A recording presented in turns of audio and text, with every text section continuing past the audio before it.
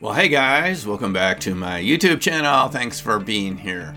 Well, it's been very interesting development since I published my most recent book. As you know, I'm sure you already have a copy, Dark Matter Monsters. In this book, I proposed that we could have life forms on Earth that were configured around what's called dark matter, this unknown substance in the universe that seems to outnumber ordinary matter by a factor of 9 to 1 or something like that. Dark matter particles to ordinary baryonic matter that we can see. And, you know, if you do some research on dark matter, you'll find that none of the physics models that we have make sense unless this matter exists, based on the behavior we see of cosmic background radiation, movement of galaxies, and so forth. And the alternatives, modified Newtonian gravity and so forth, don't really explain all of it as well as dark matter. So it's very gratifying to me to find an article that proposes the same idea that I proposed in Dark Matter Monsters. And this is written some 15 years ago in 2009 by none other than J. Alfred. This is called Creation of Minimal Plasma Cell Systems by Self-Organization in Earth's Dark Matter Biosphere, leading to the evolution of dark plasma life forms. So, Alfred argues in his article here, which was submitted to the Journal of Unconventional Theories and Research. Alfred argues that because of higher concentrations of dark matter than people have suspected, that there would be life on Earth that's based on plasmas made up of clusters and bead filaments of dark matter. Dark matter has this effect where it seems to flux and concentrate around gravitational objects. And if you've been following my YouTube channel, or have you read Dark Matter Monsters, you'd know, or the Martin Fleischmann Memorial Project channel, that Dr. Alexander Parkhomov, a Russian former Soviet aerospace scientist, proposed that dark matter fluxes and concentrates around gravitational objects like Earth, and he had created these experiments with his telescope, his relic neutrino telescope, to show that fluctuations in position of the Earth relative to the solar system, relative to the galaxies and other galaxies, creates these long-term fluctuations, these yearly patterns, variations in so-called beta decay rates. And I don't want to get too complex with it here, but it suggests that if you have variation in beta and inverse beta decay, something that is not predicted by any standard physics model, there has to be a cosmological factor involved that is affecting us with some sort of pressure, like a pressure gravitational effect, and that would be these relic neutrinos, which stream in from the cosmic background radiation from 13 billion years ago, and they tend to cluster around other gravitational objects like galaxies, like solar systems, like planets, and so forth. Well, this is exactly the argument that J. Alfred is using. He doesn't go specifically into relic neutrinos. Relic neutrinos are not like these really fast moving, high-powered solar neutrinos, which are very small but very fast-moving and powerful. But we rarely interact with them. That's why you have these detectors around the Earth that scientists have set up, and they rarely see any collisions in their detectors, maybe like one a day or something like that. It's very small, given that there's, billions, and we're told billions and trillions of neutrinos coming from the sun flowing through us every second, but they don't interact with anything. These slow, ultra-low energy neutrinos are much bigger on the scale of microns. They can interact with cells. They can interact with molecules, and based on their quantum wavelengths. But they're very slow, but they're around us, and there may be people like Ethan Siegel, who writes for Forbes and other magazines, an astrophysicist, that maybe these relative neutrinos are like 1% of dark matter, which is still a lot if you consider the total amount of dark matter in the universe. So what J. Alfred is arguing is that there's more of this dark matter around us than we thought. Now, if you go to some science channels here on YouTube, and I won't mention any names, but maybe something like the Science Asylum YouTube channel, which, Science Asylum, I'm a big fan of that channel, explains a lot of interesting and strange physics to us. But recently I looked at the one of the videos there, and the creator of that channel made the argument that there's only like a handful of dark matter. It's not just way out there in these galactic halos. There's like some of it in our solar system, but it's just like a handful. It's like a really small amount. I think he said something like that, if I'm not mistaken. Well, Alfred argues that it's considerably higher than that. That you get clusters of dark matter halos around the Earth.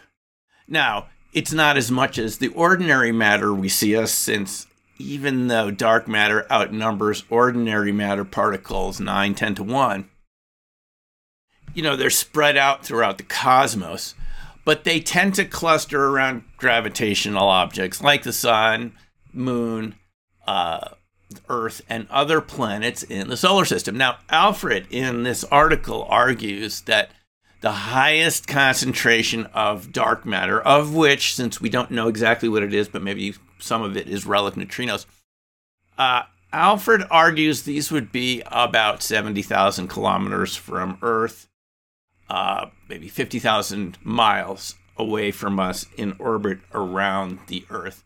And he argues that this LAGEOS satellite, which is a laser reflecting satellite that is up a couple thousand miles in orbit around the Earth and is used for gravitational measurements. It's designed to reflect laser light from Earth, based on my research about it, that they've detected these anomalies in the motion and acceleration of these satellites, which would be consistent with the idea of a dark matter halo around Earth. So Alfred argues that because dark matter is around us, that going back billions of years, that this dark matter was also the source and seed of life here on Earth.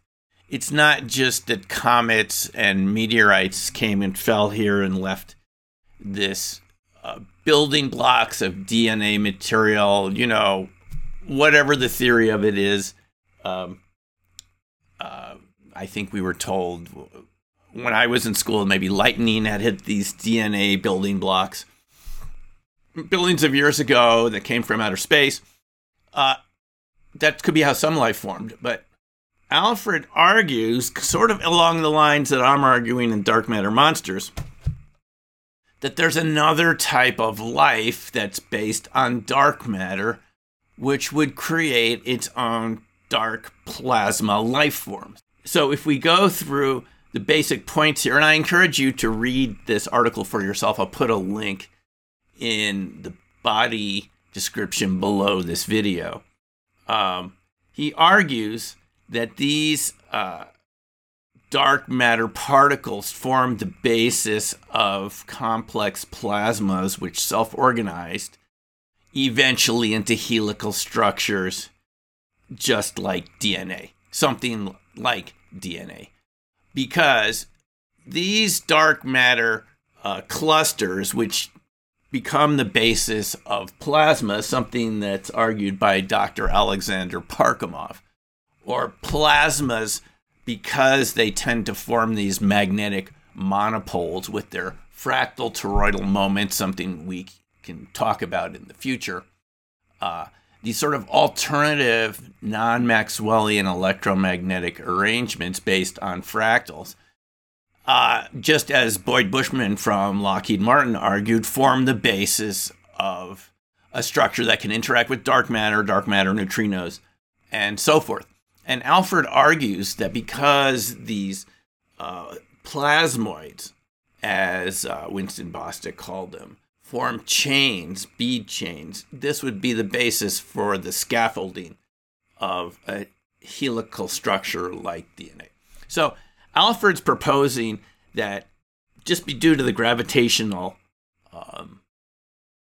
forces that you would have attracted this dark matter, it would have led to the formation of he's talking very tiny plasmas initially, but they could have formed the basis of life, which would sort of explain some of these weird light anomalies that people see from time to time, which often are thought to be UFOs, UAPs. Just as an example, this photograph of the apple tree wick Morris dancers from 1993 in North Yorkshire. You see the Morris dancers here. And then there was this sort of interesting plasma or something behind a tree there. I mean, maybe in my earlier days you would have thought it's a small UFO or something, but it's not just structured UFOs we're talking about here. We're talking about plasmas that are self-organizing, and people see and photograph things like this. What Alfred is arguing in this article, he isn't going so far as I am in Dark Matter Monsters to say that this makes up the basis of Bigfoot and cryptids and other creatures, which, as you know, if you're familiar with my argument here, have a lot of micro ball lightning and ball lightning orb characteristics and phenomena associated with cryptids and Bigfoot. The weird electromagnetic effects people experience around Bigfoot and cryptids. Cameras, batteries failing, lights going off. Just when you want to turn the lights on the porch to see what's stomping around out there, they don't work. Things like that. Cars not starting around Bigfoot, dogmen, cryptids like that. This is consistent with what we would expect to be happening around dark matter.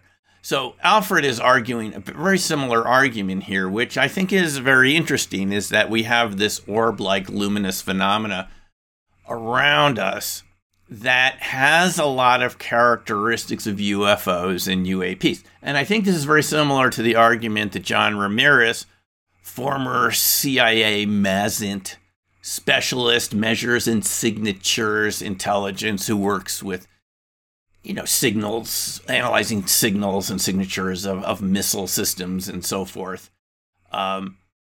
He's argued that the keyhole satellites photographed a lot of these starting in the 70s coming into the atmosphere. I mean, structures, they looked like structures at one wavelength, and that they would go invisible and were only visible in the infrared as electromagnetic emitting plasmas. Well, this is exactly the argument that Alfred's making here in the article. I think this is very interesting. Alfred argues that these dark matter life forms, these primordial life forms that he's talking about, not as evolved as, Bigfoot and cryptids and so forth, but just like single cellular organisms or clusters of cells that would form balls and so forth. He argues they have a dark matter component, which is non-radiating, but they have a plasma component, which does radiate light. Due to ionization of oxygen around it, we sort of see this glow, this intriguing glow from the plasmas. It's exactly what Ramirez has been arguing, if you listen to some of the podcasts and interviews he's been doing recently. And so Alfred concludes his presentation about dark matter life forms, which he said, would form these sort of plasma orb shapes and eventually helical structures at a small scale grow to bigger scales. That they would have a largely invisible component, but would be detectable in the microwave spectrum.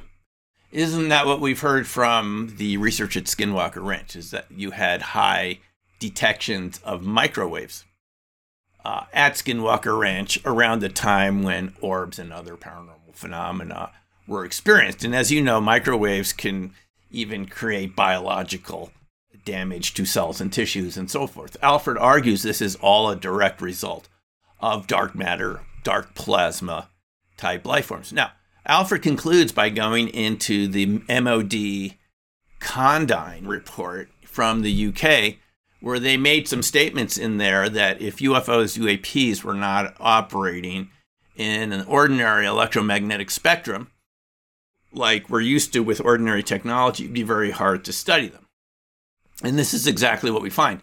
So we see evidence for this even in the MOD Condign report, what they're referring to, even if they didn't understand it at the time. They did conclude the Condign report, and this is before I really understood ball lightning and orbs very well, that a lot of what people were seeing was in fact ball lightning. And I think we can understand that that could be true. It's just, there is an interesting crossover between orbs and ball lightning and conscious life. I think you'd have to admit that. When I read it at that time, I thought maybe it was like some sort of cop-out, you know? I mean, you wouldn't be surprised. Some government agency is trying to make UFOs look like, you know, some atmospheric phenomena. But I think the deeper point is not that they're trying to explain it away. It's that orbs and ball lightning do seem very lifelike sometimes. Even researchers like Massimo Giordani, the Italian ball lightning researcher that did a lot of research at Hessdalen, Norway, of the Earth lights that were there, concluded that there's a lot of overlapping phenomenology between UFOs and orbs and ball lightning. It's a very fine line, and sometimes these orbs, which you would attribute to natural phenomena like dark matter, seem to act intelligently. So it's a very interesting question whether there is another type of life around us, not just the large types that I mentioned in Dark Matter Monsters, which we call Bigfoot cryptids and have other names for, but that there's other types of orbs and luminous phenomena that, you know, seem like they're living, but we really don't have a name for them. We just call them ball lightning or orbs. I mean, I think this raises the possibility that this is like a crossover type of life, just like we can argue that ball lightning orbs form like a fifth state of matter past plasma, as a type of coherent matter that we call plasmoids. That there's sort of a life that goes along with that fifth state of matter, which has its own rules and can easily be invisible to the naked eye. And it's something that we wouldn't run into very much. We might not even see it if we interacted with it, apart from anomalous effects on temperature in the area, sudden cold, weird electromagnetic effects. I mean, that might be the only way you would be detecting it. At other times, this type of life might be glowing, might look like orbs, and so forth. Now, if we look at all the evidence from these portal hotspots, like Marley Woods in Missouri, the ranch that Ted Phillips, J. Allen Hynek's assistant, studied a lot for many years. Skinwalker Ranch, Elbert County, Colorado, Yakima Reservation area, and other places, Bradshaw Ranch in Sedona, Arizona. You would say this is what we're seeing out there. These very strange effects that sometimes have a visible form and sometimes have an invisible form. So I think this type of argument brings a really interesting angle to the whole UFO, UAP, USO discussion, right? And it's very gratifying that we have someone, even a number of years ago, in 2009, that was already writing about this idea of dark matter life. And this is sort of how science works, is different people propose it from different angles, and it all kind of converges on the same sort of data and explanation of what people are actually experiencing. So, what do you think about that? I'm really curious to hear your opinions. Do you agree, disagree? Put your comments in the box below. Thanks for watching, and we'll see you next video. Take care for now.